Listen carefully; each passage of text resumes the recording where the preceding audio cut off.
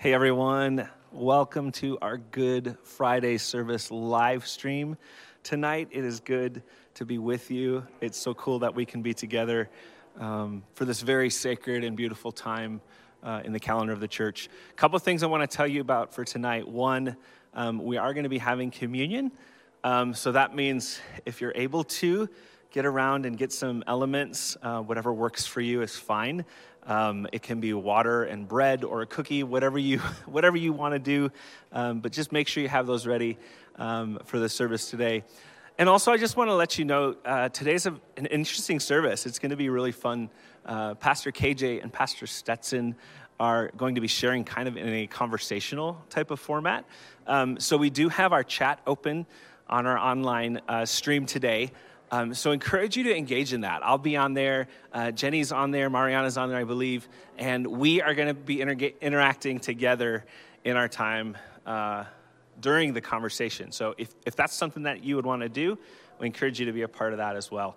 Guys, I'm really looking forward to this. I think this is one of the most special services that Christ Community offers throughout the year. And it's so cool that there's people even now, you don't see them, but they're coming on in to the services right now, and it's really cool that you all are joining in as well. So we are looking forward to spending some time together, to looking at the cross together and worshiping God. Hi, everybody. Welcome to the Good Friday service. We're really, really glad that you're here with us. Hopefully on your way in, you got what you needed to join us in receiving communion at the end of the night tonight. If you're with us online, hopefully you have something to eat or drink so that you can join us too. I was thinking about Good Friday, and to me, out of all of our faith traditions, I think Good Friday, at least for me, is the most introspective.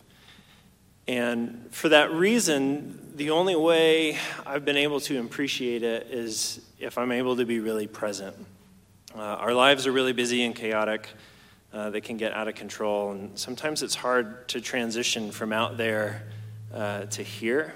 So we wanted to start tonight by giving you a few minutes to be able to just sit and be still and be silent and be here. So to do that, I wanted to play you a song that always makes me think of Good Friday. It wasn't written for Good Friday, as far as I know. If I could guess, I would say it was a song written to mourn the loss of a teacher. And it makes me think this is exactly how I would feel if I was one of the disciples after Jesus was gone. It's equal parts lament and gratitude. So maybe it'll speak to you, maybe not. But either way, just take the next few minutes to just be still and be silent and allow yourself to be here.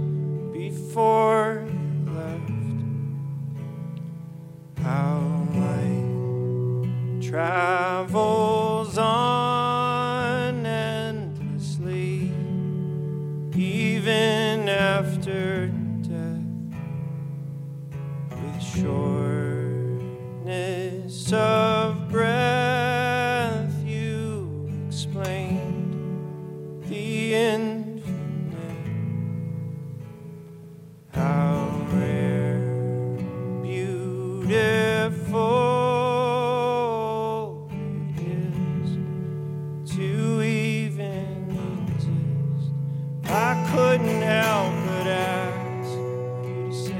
all again. I tried to write it down, I could never find a pen. I'd give anything to hear you say it one more time. The universe was made just to be seen by my eyes.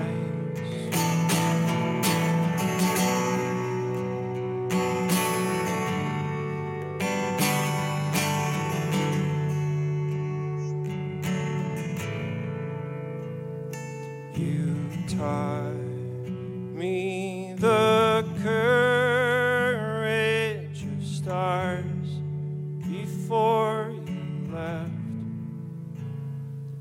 How light carries on endlessly, even after death, with shortness of breath.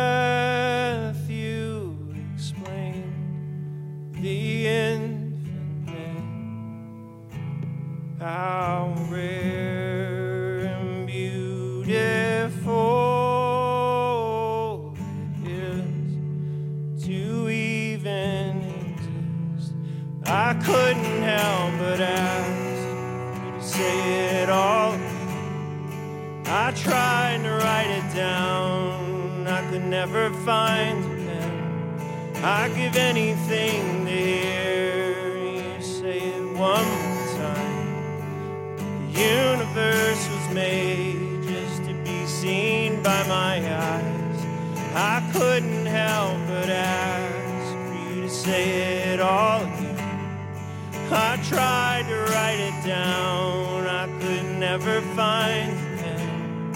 I'd give anything to hear you say it one more time. The universe was made just to be seen by my eyes.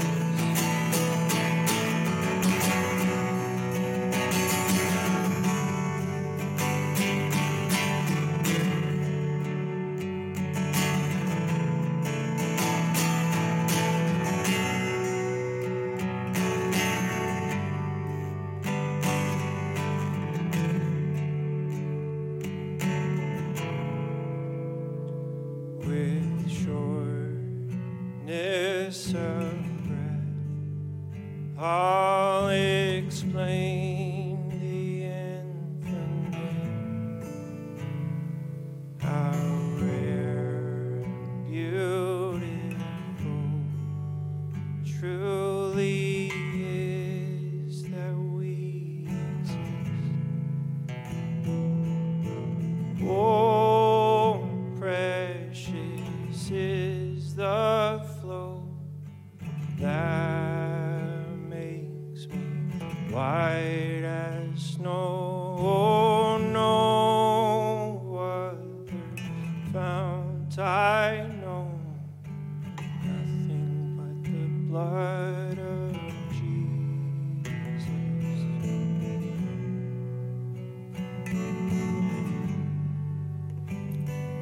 But Lord, we thank you that you are here and that you have brought us into this space to encounter holy things.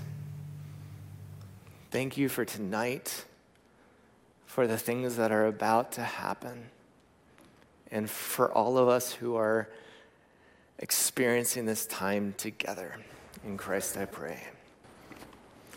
It is really good to see you all here. I am super excited for our experience. And by saying I'm super excited for our experience, it is possibly our first Good Friday that I feel full compared to coming here and feeling like a heaviness or a sorrow. I feel full. And I hope that comes out during our time. Yeah, I would agree. And it's good that we did, because we're not quite sure how this is going to go.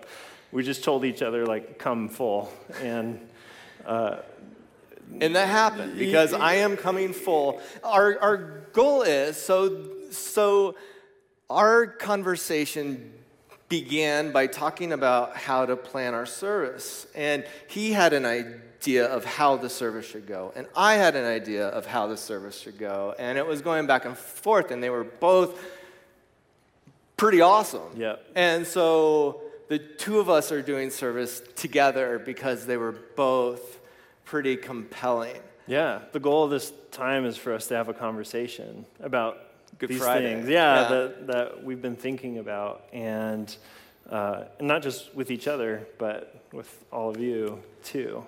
And on top of that, he and I are like very, very good friends. He and I have been side by side for a long time, and there's something compelling about that. Yep. And so it's an honor to be here and to share and to experience Good Friday as the sun is going down. So I was telling him, coming here, as service is going to begin here, the sun is going to begin to go down, and that's the beginning of Hebrew Sabbath. Yep. And it's like, oh my gosh, this is beautiful because of how Sabbath begins. There's the breaking of the bread, and there's the cup, and it's the Abrahamic covenant as the sun is going down. And furthermore, it's Passover, and there's so many profound things, poetic things that about the season of Passover that's happening now that probably I could talk about for hours and hours and hours and hours, but I can't. Yeah, it really is this convergence of all these different things, and I think that's kind of what's behind a lot of the things that we've been like looking at. For me, just like this season, it's been this convergence of like totally unintentionally, the things I've been reading and the things I've been listening to have all ended up, like I've been listening to this podcast where it ends, like it arrived at Good Friday, and I was like, oh my gosh, like that's this week. And this is the most prepared I've been to truly experience it. All right, so I'm just going to begin at the place. So if it's all right to help me out. You know, we're I at will. table. Okay, Yeah. thank you. Okay, Yeah. so if I am beginning a sermon on, I'm going to talk about Passover, right? Because that's the thing that I care about, and that's what I'm bringing to the table. And so just a quick summary. Passover is celebrating the time that the Hebrew people had been in slavery. There's the 10 plagues that are happening, or the 10 things that God is doing, and the final thing is Passover. It's the angel of death is coming to kill the firstborn son of everyone except for God's kids who put the blood on the doorpost and pray that the angel of death passes over. That's the term Passover. It's a very simple thing, but it's profound. I mean, I was telling him coming over here, so I just sat in the fact of like this idea that people would pray that death is going to pass their household. Yeah. The idea that their sons could be killed and they're begging the angel to pass by, and they're putting blood on the doorpost. And so the Hebrew people did this, and that had been the final thing that like broke Pharaoh's back, and he said, "Get them out of here," and it set the Hebrew people free. Yeah. And that's the origin of Passover. And so from that point on, the Hebrew people celebrated Passover during the actual. It's now. Yeah, and it can't be a coincidence that Jesus chose to come to Jerusalem on Passover when everything you just said embodies everything that was going to happen. Don't afterwards. jump that I'm not far. going to go that far. I have tons of things I know, about I'm that. teasing it. Yeah, do not go in that. teasing it. Okay, good. Did you see that we Do your were own matching thing. today? This is Yeah, not planned. we did not plan this. He and I showed up, and I was like, no. I love it. He hates it. So I think the theme of the things that I've been thinking about is like, what am I missing? Because everything about the days leading up to what you're talking about, it feels like the things that I'm learning, it's like, oh my gosh, Jesus keeps saying, you're missing it, you're missing it, you're missing it. Like, how can I make this any clearer? So for example, Palm Sunday, it was leading up to Passover, and this was in Jerusalem, which was under the control of the Romans, and Passover made the Romans like really nervous. Because why? The Jewish people, they were celebrating the time that they overthrew the most powerful force in the world and exited. And here's the Romans watching them celebrate basically what they don't want to have happen. And what makes me smile on Palm Sunday today is the reason why people were carrying a bunch of palm branches, it's not just something that they have on hand, but there's this group of people called the Zealots, and they might be my favorite group of people out of the different groups here.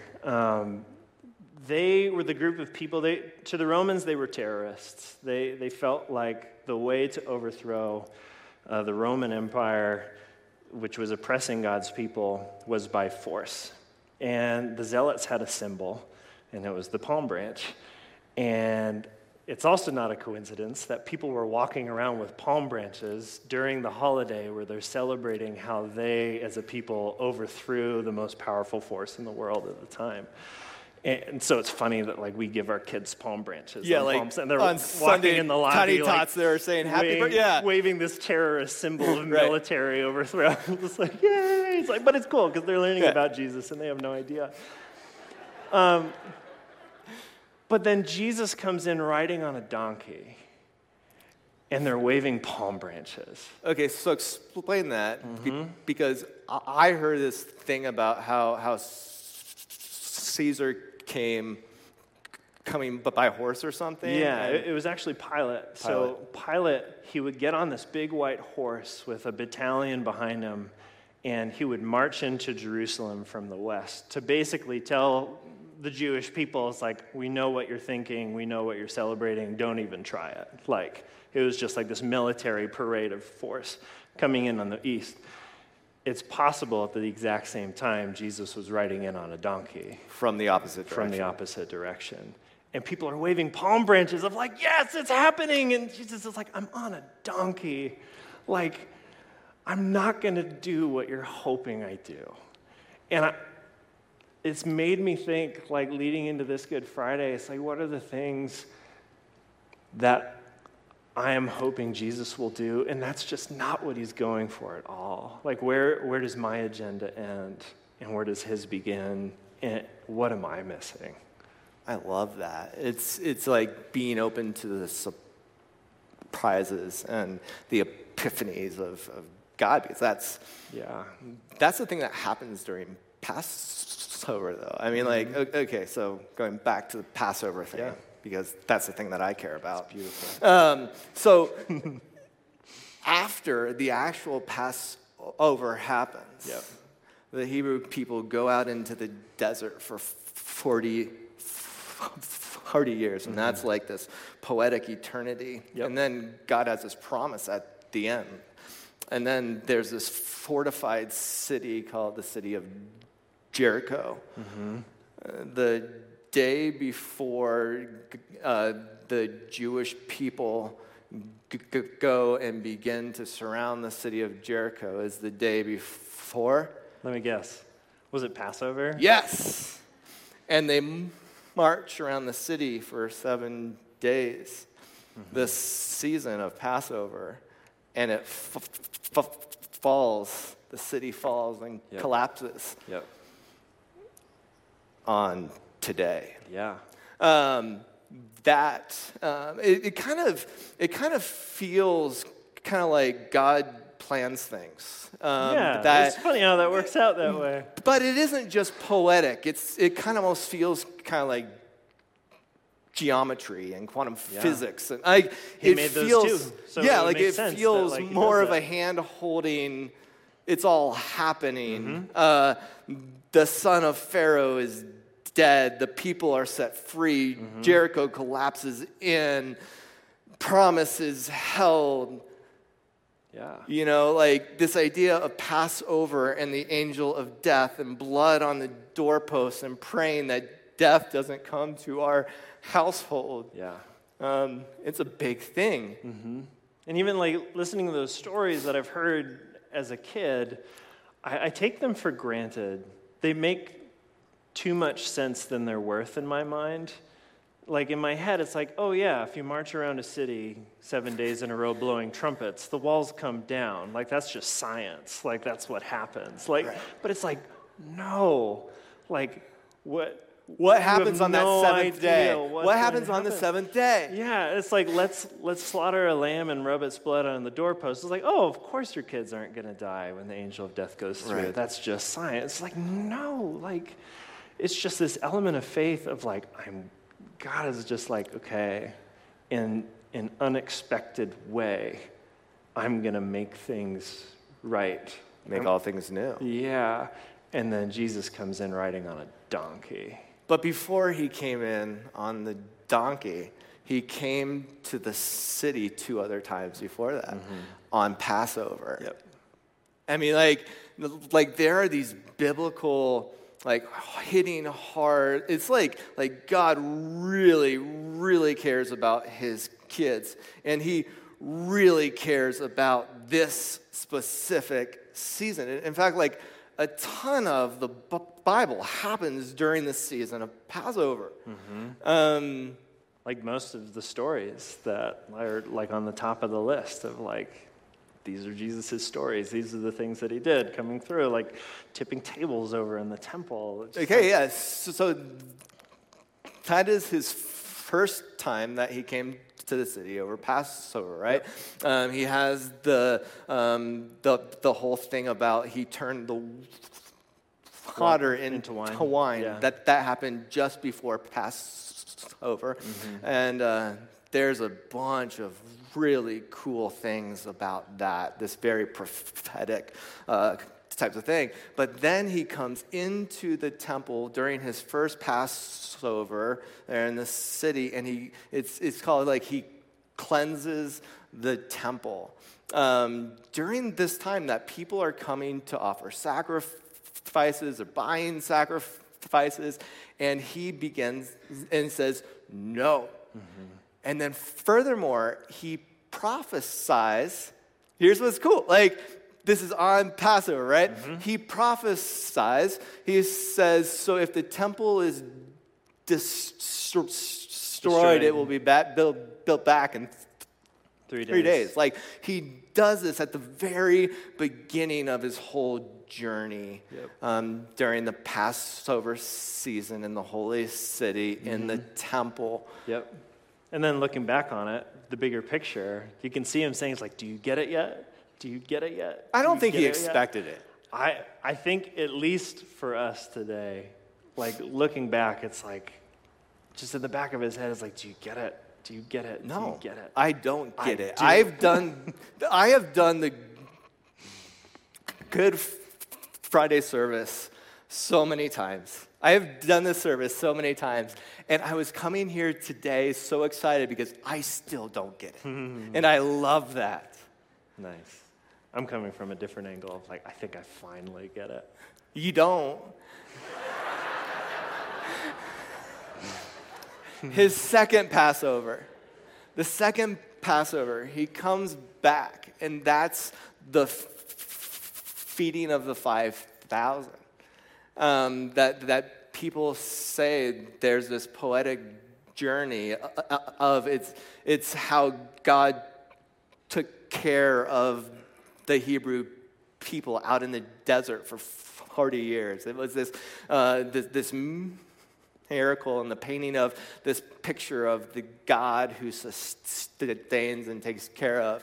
The first Passover had been the cleansing of the temple, the kicking out, the prophecy. Then you have this idea of God the sustainer, the provider, the feeding of the 5,000. 1000 happens. Yeah. And then it's the last Passover. Yeah. That's cool. Okay, I'm going to switch gears a little bit. Do it, shift it. So after Passover, I heard this perspective. There's this guy, his name was Thomas E. Schmidt, who he either taught or went to school at Cambridge. And he was reading Mark's account of what happened after Passover, leading up to the crucifixion. Whose account? Mark's. Yeah, the Gospel. Okay, of as Mark. far as the gospel. Yeah. Okay. My I'm like, friend who's Mark. this guy named Don't Mark? you know Mark? Yeah, No. He's a good guy. No, the Gospel of Mark, Mark's account of the crucifixion, and based on the things that he'd already been studying, he's like, I've heard this before somewhere. And he realized that there was a parallel between something that was pretty common knowledge in the time and place that the crucifixion happened and the ways that led up to Jesus being crucified. So let me lay this out to you. I got a cheat sheet. I couldn't internalize all this in my head. All right, when a Roman emperor was coronated, there was a ceremony. And one of the first steps of the emperor getting coronated is there would be this battalion of soldiers that would gather together in this courtyard, and it would be kind of like this commissioning of the emperor of like, okay, let's get ready to do this. Mark 15, verse 16 says this, and the soldiers led him away inside the palace, which was the governor's headquarters, and they called together the whole battalion. So, big group of soldiers in a courtyard with Jesus. Step 2 of the coronation. Royal robes are placed on the emperor, and he's given a wreath as a crown. Verse 17, and they clothed him in a purple cloak, and twisting together a crown of thorns, they put it on him. Step 3 of the coronation. They led the emperor in a procession through the streets. Verse 20, and when they had mocked him, they stripped him of the purple cloak and put his own clothes on him, and they led him out to crucify him. Step 4 of the coronation, there was a sacrifice. There was a bull, usually, in the procession. And there would be someone who would be carrying the weapon that would be used to sacrifice the bull. Verse 21, and they compelled a passerby, Simon of Cyrene, who was coming in from the country, the father of Alexander and Rufus, to carry his cross. Step 5 of the coronation, the procession would arrive at Capitoline Hill in Rome, and this place was known as the place of the head. There's a whole mythology behind that. But verse 22 says, and they brought him to the place called Golgotha, which means place of the skull. Step 6 of the coronation, they offered the emperor wine mixed with myrrh, but he would dump the wine out. He wouldn't drink it to show just his superiority. He didn't need a thing. Verse 23, and they offered him wine mixed with myrrh, but he did not take it. Step 7 of the coronation, the sacrifice was killed. Verse 24, and they crucified him and divided his garments among them, casting lots for them to decide what each should take. Step 8 of the coronation, the emperor would have a representative on his right and left side, and they would have this line of prisoners, and he would go through and just, based off of whatever he wanted to do, he would pronounce either life or death, just to show that he had the power and the ability to pronounce life and death. Verse 27 says, and with him they crucified 2 robbers, one on his right, one on his left. And in other accounts of the crucifixion, he actually tells one of them, it's you're pardoned. You're going to be with me in paradise. Step 9, the emperor was proclaimed Lord and God. Verse 32, the people there said, let the Christ, the King of Israel, come down now from the cross that we may see and believe. Those who were crucified with him also reviled him. And in John's account, it says that they actually nailed a sign on the top of the cross that said, Jesus, the King of the Jews.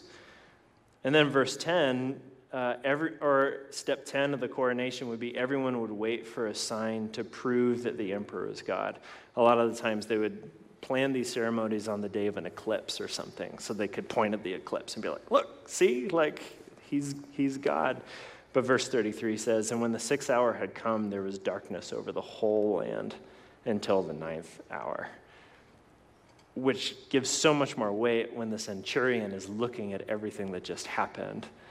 and there's this earthquake, and he says, oh, this man is the Son of God. It was kind of like how this was all done. It was like God is talking in our vocabulary compared to us trying to speak in his. Yeah. And it's the whole, do you get it yet? Mm-hmm. See, you're getting it now. See? I'm starting to understand Good Friday. By the end of tonight, you're going to get it, and I'm going to help you get there. And then I'll be left like, oh, he brought up so many good points. I don't get it. But it totally turns it on its head because, like, so often my perspective of Good Friday is Jesus is the victim. Like, look what they're doing to him. But this is his victory procession. And I'm not trying to spin it in a way of like, oh, like it's a good thing, like Good Friday, like it's terrible, but at the same time. No, but it is. And yeah. And something you brought up that I think is that I've been thinking about a ton is how the journey towards the city and the journey outside the city. It seems that during the time of Christ and during the time that he taught, and especially during the time of Passovers, he goes there into the city only to bring people out of it. He goes into the temple and has the goal of bringing people out of it.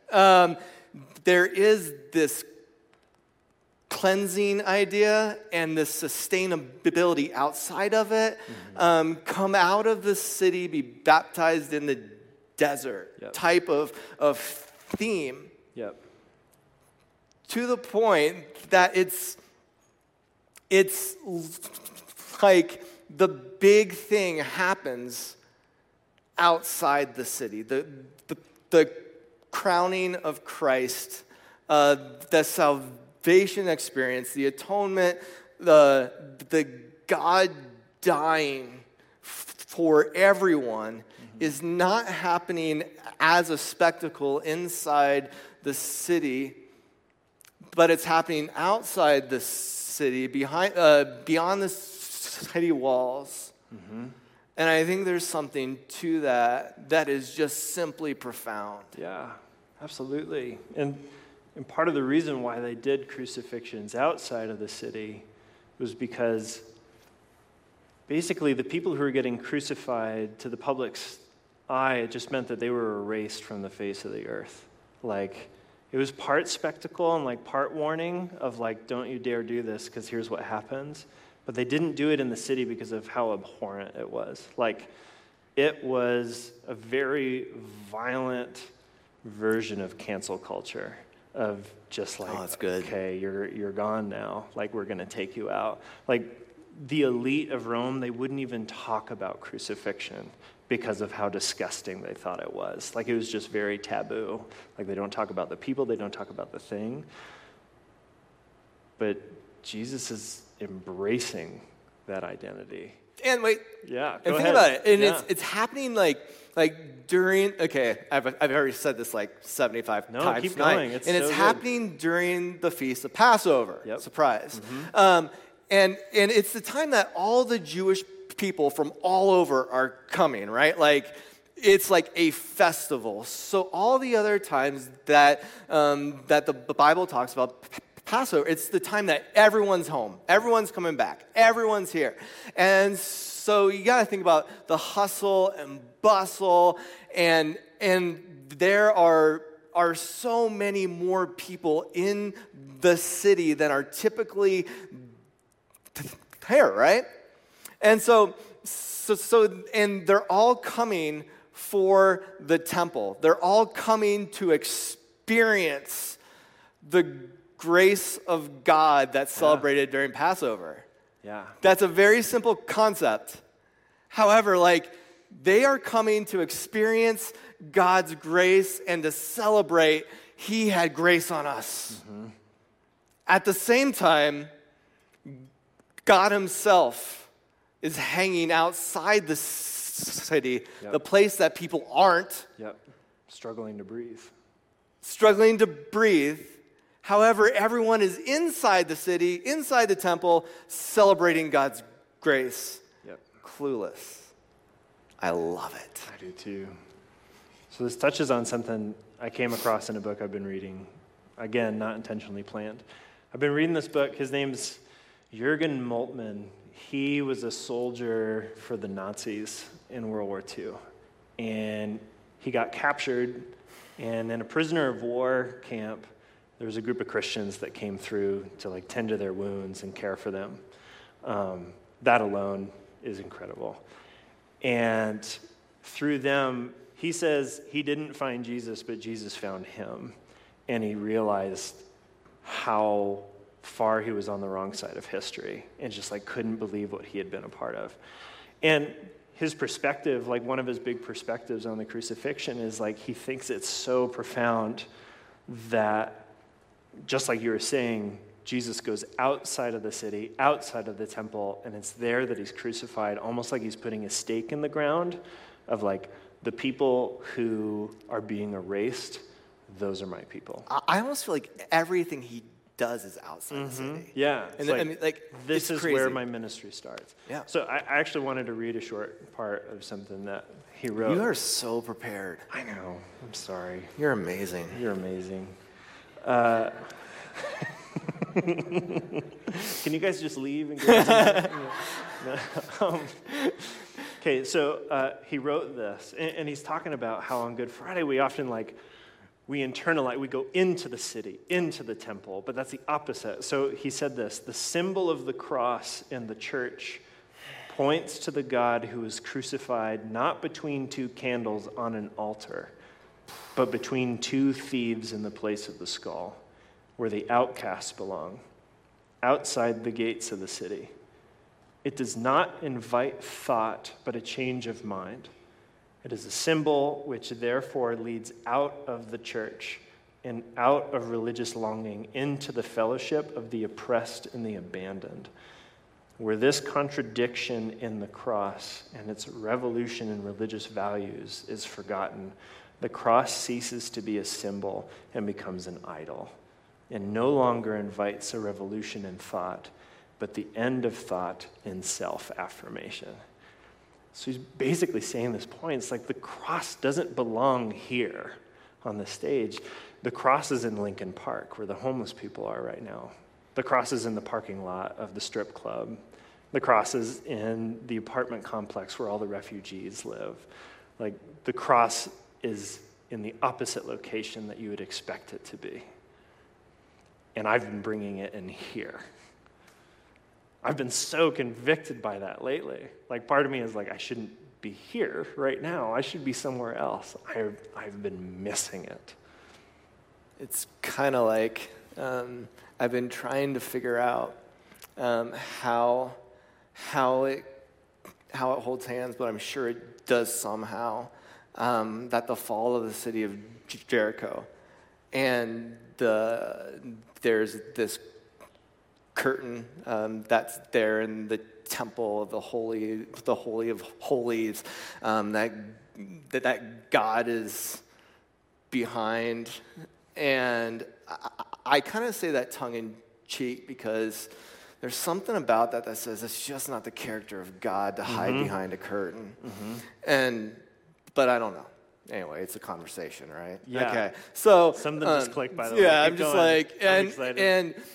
And it's kind of like the only person who could go in and talk to God as this high priest during a certain time of year, and during the crucifixion of Christ, when he died, and the fall of Jericho, and the son of Pharaoh dies, and people are set free. I mean, like, there are all these things in my head that are all like, you know, and this curtain breaks in the holiest of human places, and God isn't there. Yep. He's hanging on a cross. You know what I mean? Like, Yep. It's like God isn't behind the curtain. It's like the Oz thing. Yeah. It's like, no. this, like, he's been on the other side all along. Or I don't know, like that's, you know? I just had another epiphany, just thinking about it from a strategic perspective. If God wanted his people to have Jericho, why would he cause that city's most strategic defensive advantage to crumble? The thing that keeps everybody else out. But he takes down the thing that separates his people from everybody else and says, this is the city I want you to be a part of, that doesn't have walls. And then the temple curtain rips, and the priests are like, no, that's what keeps that separate from that. It's like, no. And like Jesus comes into the temple, flipping tables in the area of the temples where the Gentiles worshipped. And nobody cared because they're just the Gentiles. Like, we'll keep like the money changers and like the people selling pigeons and stuff out of the place where the Jewish people are, but like we can sell stuff there. And Jesus is like, no, this is where they worship. Like, no longer these things of distinctions of like the people that shouldn't be in, but it's like the walls are coming down, the curtains being torn, we're cleaning up the area where the outsiders get to come and worship. But the temple, the thing that causes the temple to be such a special place for the Jewish people, like it's the thing, because that's the place that the sacrifices happen. Yep. I mean, like, again, it's a very simple idea, but the only sacrifices that are acceptable to God in the Hebrew culture is inside the temple. Yeah. Do you see? I do. Everything that Jesus is doing is bringing people outside the city. Yep. Places that you don't get baptized before you go into. It's a calling out. And there is this theme of then if there isn't the temple, if the temple falls down, who will build it back? And where is God? Right. If he isn't behind the curtain. Yeah, that's so good. So, and I think it brings us back to this idea of the simplicity of Passover.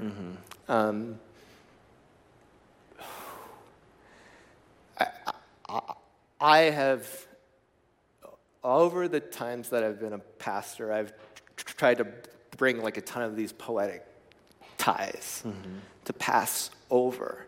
And there's this, and there's this, and there's this, and we can connect all these dots. But it seems that the crucifixion of Christ and God seeing us, I see where you're knowing, the angel, this is so embarrassing. Knowing that the angel of death is prevalent and like coming hard. Yep. It's imminent. Yeah. And keep going. There's this idea that the firstborn son is going to die. Yep. You know? Yep. And he himself, being born in human form, was a perfect, dies on a cross. It isn't a poetic tie to Passover that happens to be happening during the same time as Passover. It is Passover. Exactly. It's like, it is like the ultimate blood on the doorpost. Yeah, it's like the Passover. last one. It's all of us are praying that the angel of death passes over our household for ourselves and our kids. Yeah.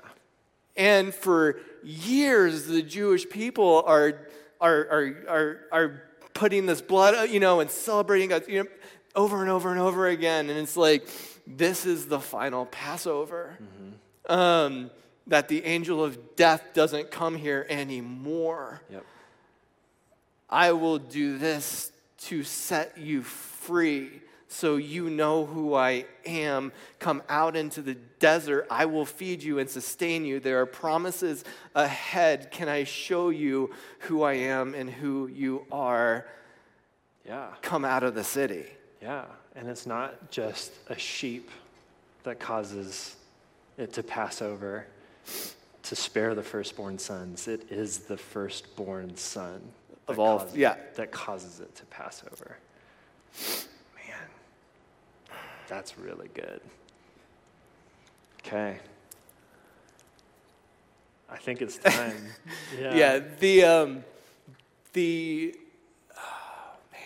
it's kind of cool because the actual sun is going down at this moment, and on Sabbath, the things that kind of bring in the Sabbath, there's this hurrying to prepare and this hurrying to get things done, because after the sun goes down, it's like, that's it. Like, you can't do anything else. Like, okay, we're done. And the first thing that happens, so the head of the household is going to take a thing of bread and break it. Yep.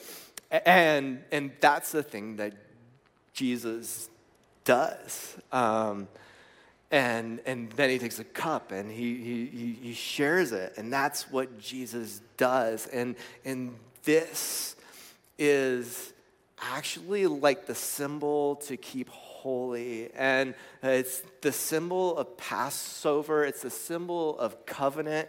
It's the symbol of sacrifice. I mean, it is like, and Jesus takes it and he makes it the symbol.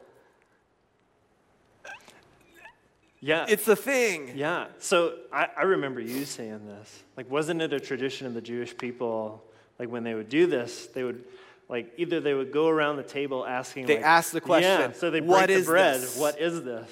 Yeah, and the people in the house, I would actually, like, they'd say it's the Torah, it's God's promises, it's and blah, blah, blah, blah, blah. And then Jesus they go, breaks it. yes, Yeah. and then they would pass it around, and then he would hold up the cup and say, tell me what it is. And they would say, it's the parting of the sea. This is the blood on the doorpost. It's that kind of thing. And so Jesus, having been a part of hundreds of Sabbaths, being a part of quite a few of the holy feasts, had done that probably. But on his final Sabbath, his final Passover, he doesn't ask the question. He gave the answer, right? He says, this is my body. Yeah, it's me. And like, so for the people that were hearing that, they're putting it all together. Like, he is the Torah. He is God's promises. He is, I mean, like, oh, man. And then take it and eat it. Yep. And then this is my blood. He is the parting of the Red Sea. He is the blood on the doorpost. He is provision. He is the sacrifice. Take and drink it. Yeah. And that then he puts down the ultimate, like, trump card, and he says, as often as you do this, do it in remembrance of me. Like, he's saying, I fully know how often this is going to happen. It's going to happen every Friday night and every Passover. And, like, but now, this is my body, and this is my blood. If anyone asks the question ever again, point to me. Yep. And that's why this is Good Friday, because everything points to Jesus.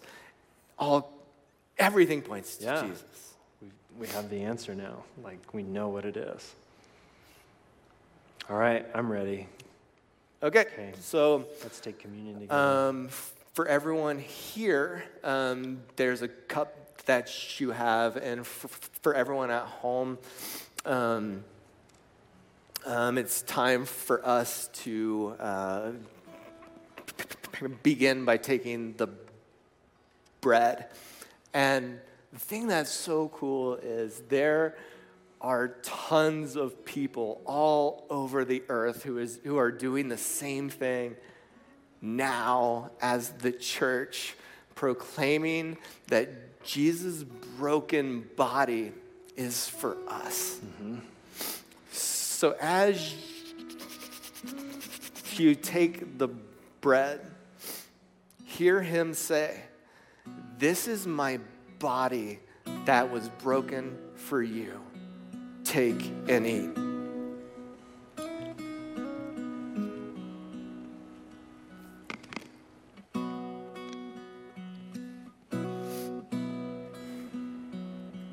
So just like we talked about, that same night after he broke the bread, he took the cup and he gave the answer. And he said, "This is my blood spilled for you. Do this in remembrance of me." So let's do that together now.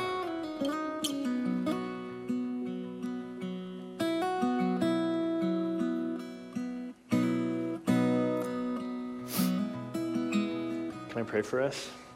Okay.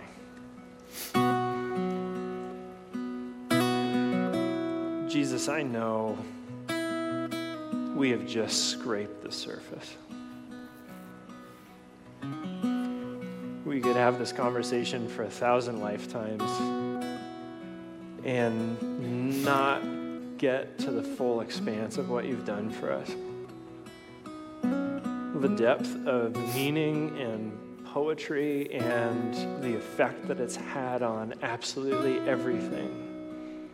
Your intention from the very beginning being shown, giving the answer to the question, what is this? It's you. And just in the same sense as we don't know how to even get beneath the surface of this, would you help us to know what to do with it? Help us to take what you've done out of the church, out of the city walls, and find it where you've placed it, in the least expected of places. You put your stake in the ground among the people who are forgotten, the broken, the oppressed. Jesus, would you help us to remember the sacrificial love that you've had towards us and embody that when we encounter those who are being forgotten, who are without hope.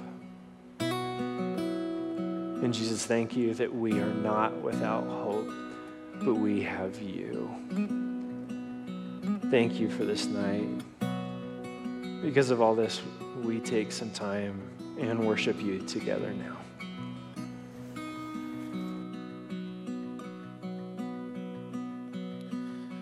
Church, as I was just praying for tonight, a moment here of worshiping him, I think Stetson summarized it so well, what I was feeling in my heart the entire day, which is that what was meant as a mockery of our King, that we're invited now to praise him because he is King. We get the opportunity to worship him where others mocked him. So whatever posture of worship you want to assume, let's just worship him for who he is and what he's done.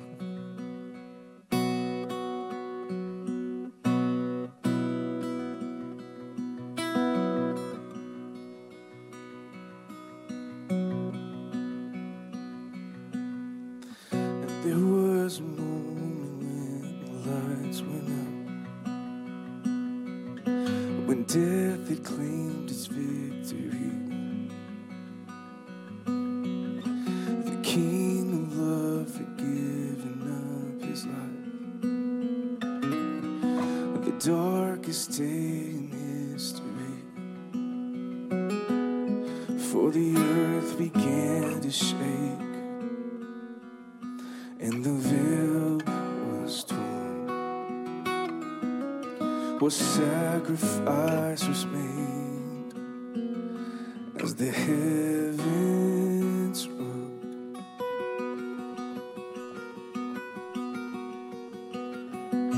And oh, hail King Jesus, and oh, hail the Lord of heaven and earth. All hail King Jesus.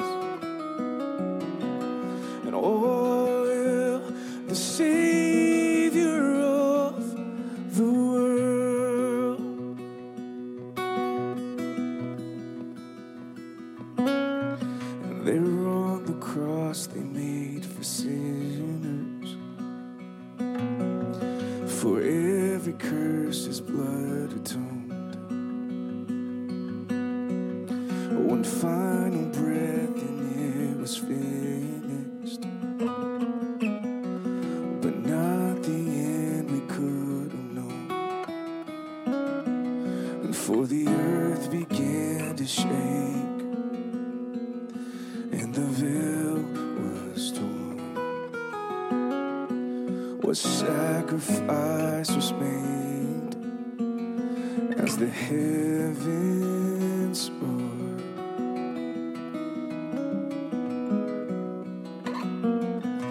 And oh, hail King Jesus, and oh, hail the Lord of heaven and earth. Oh, hail King Jesus, and oh, hail the Savior of the world. Oh, hail King Jesus, and oh, hail the Lord of heaven and earth. Oh, hail King Jesus, and oh, hail the Savior of the world.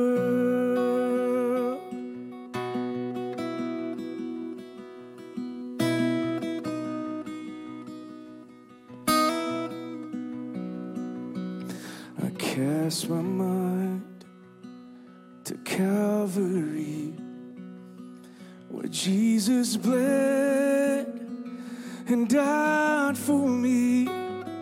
I see his wounds, his hands, his feet, my Savior.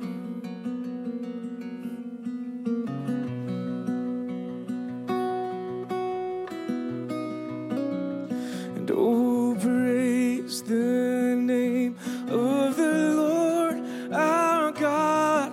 Oh, praise his name forevermore.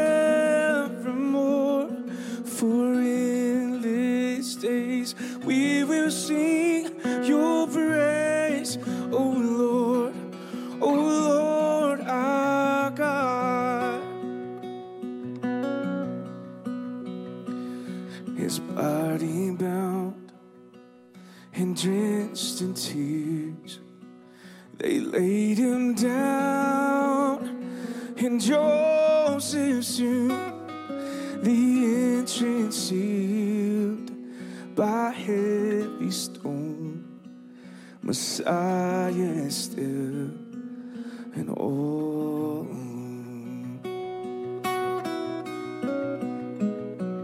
And oh, praise the name of the Lord our God. Oh, praise his name forevermore.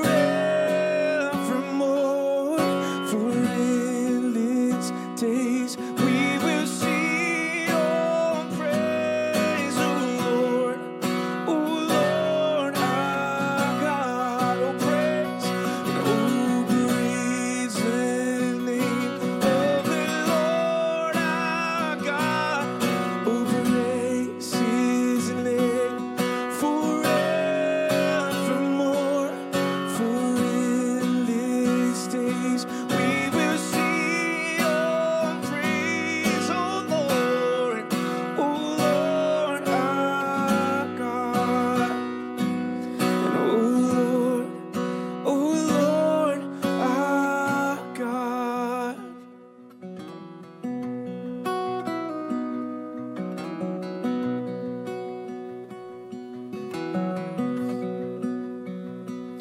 I cast my mind to Calvary, where Jesus bled and died for me. I see his wounds, his hands, his feet, my Savior on that cursed tree.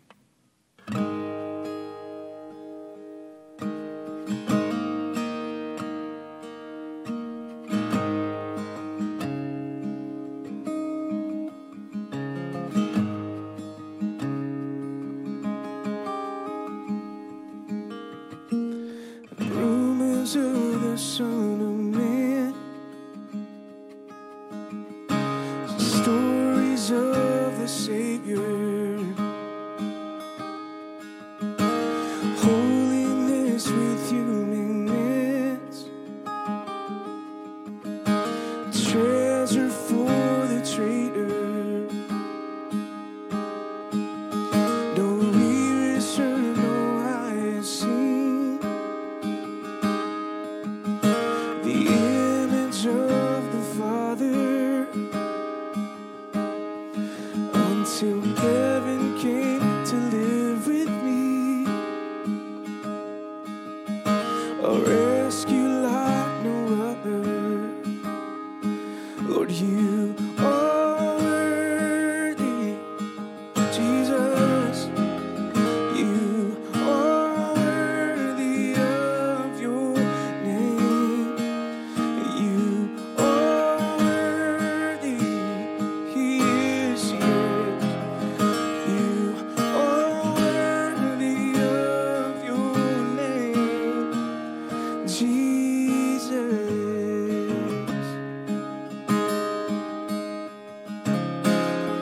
You did not speak, you made no sound. Lord, you died for your accusers. And as your blood fell to the ground, Lord, you redefined my future. You are all. Yes, He is, He is.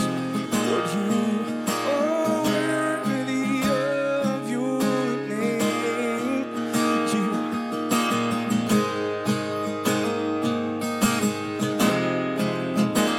You are worthy of your name.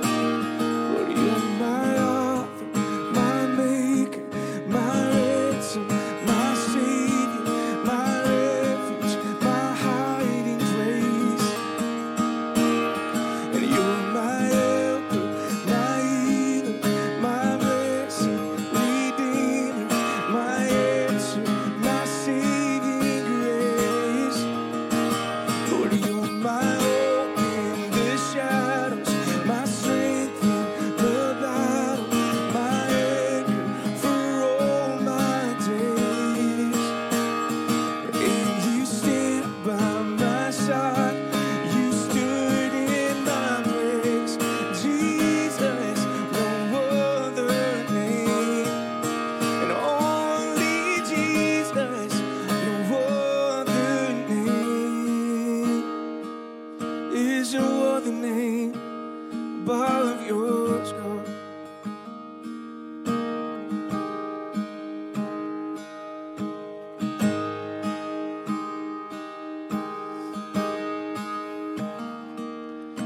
And you stood before creation, eternity in your hands. And you spoke the earth into motion. My soul now understands.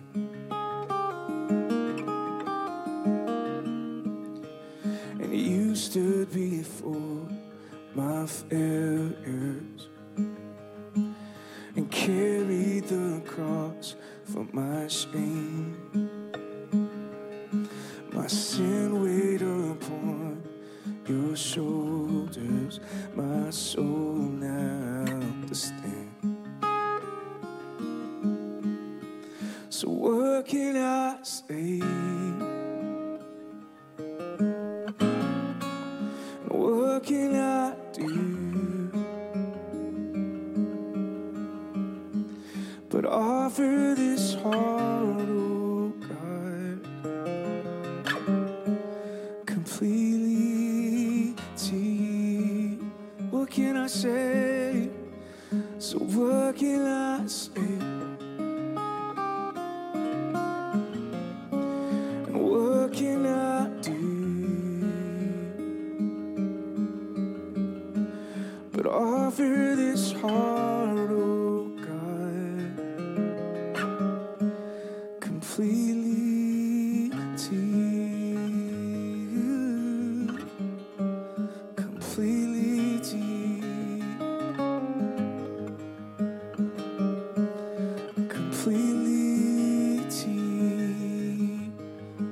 have our hearts, have our worship, God. King Jesus. So I'll stand with arms high and not abandoned, in awe of the one who gave it all. And I'll stand, my soul, Lord, to you surrendered. All I am is yours. So I'll stand, yes, I'll stand, and I'll stand with arms high and not in awe of the one who gave it all. And I stand, my soul, Lord, to you surrendered. All I am is yours. So what can I say? And what can I do but offer this heart, oh God, completely to you. Jesus, thank you for your love. Thank you for your sacrifice. Thank you, Jesus, for what you've endured on our behalf, in our place. Lord, will you let the riches of your love displayed on that cross come alive again afresh in our hearts, God. Receive our worship, King Jesus. Amen. You guys are dismissed.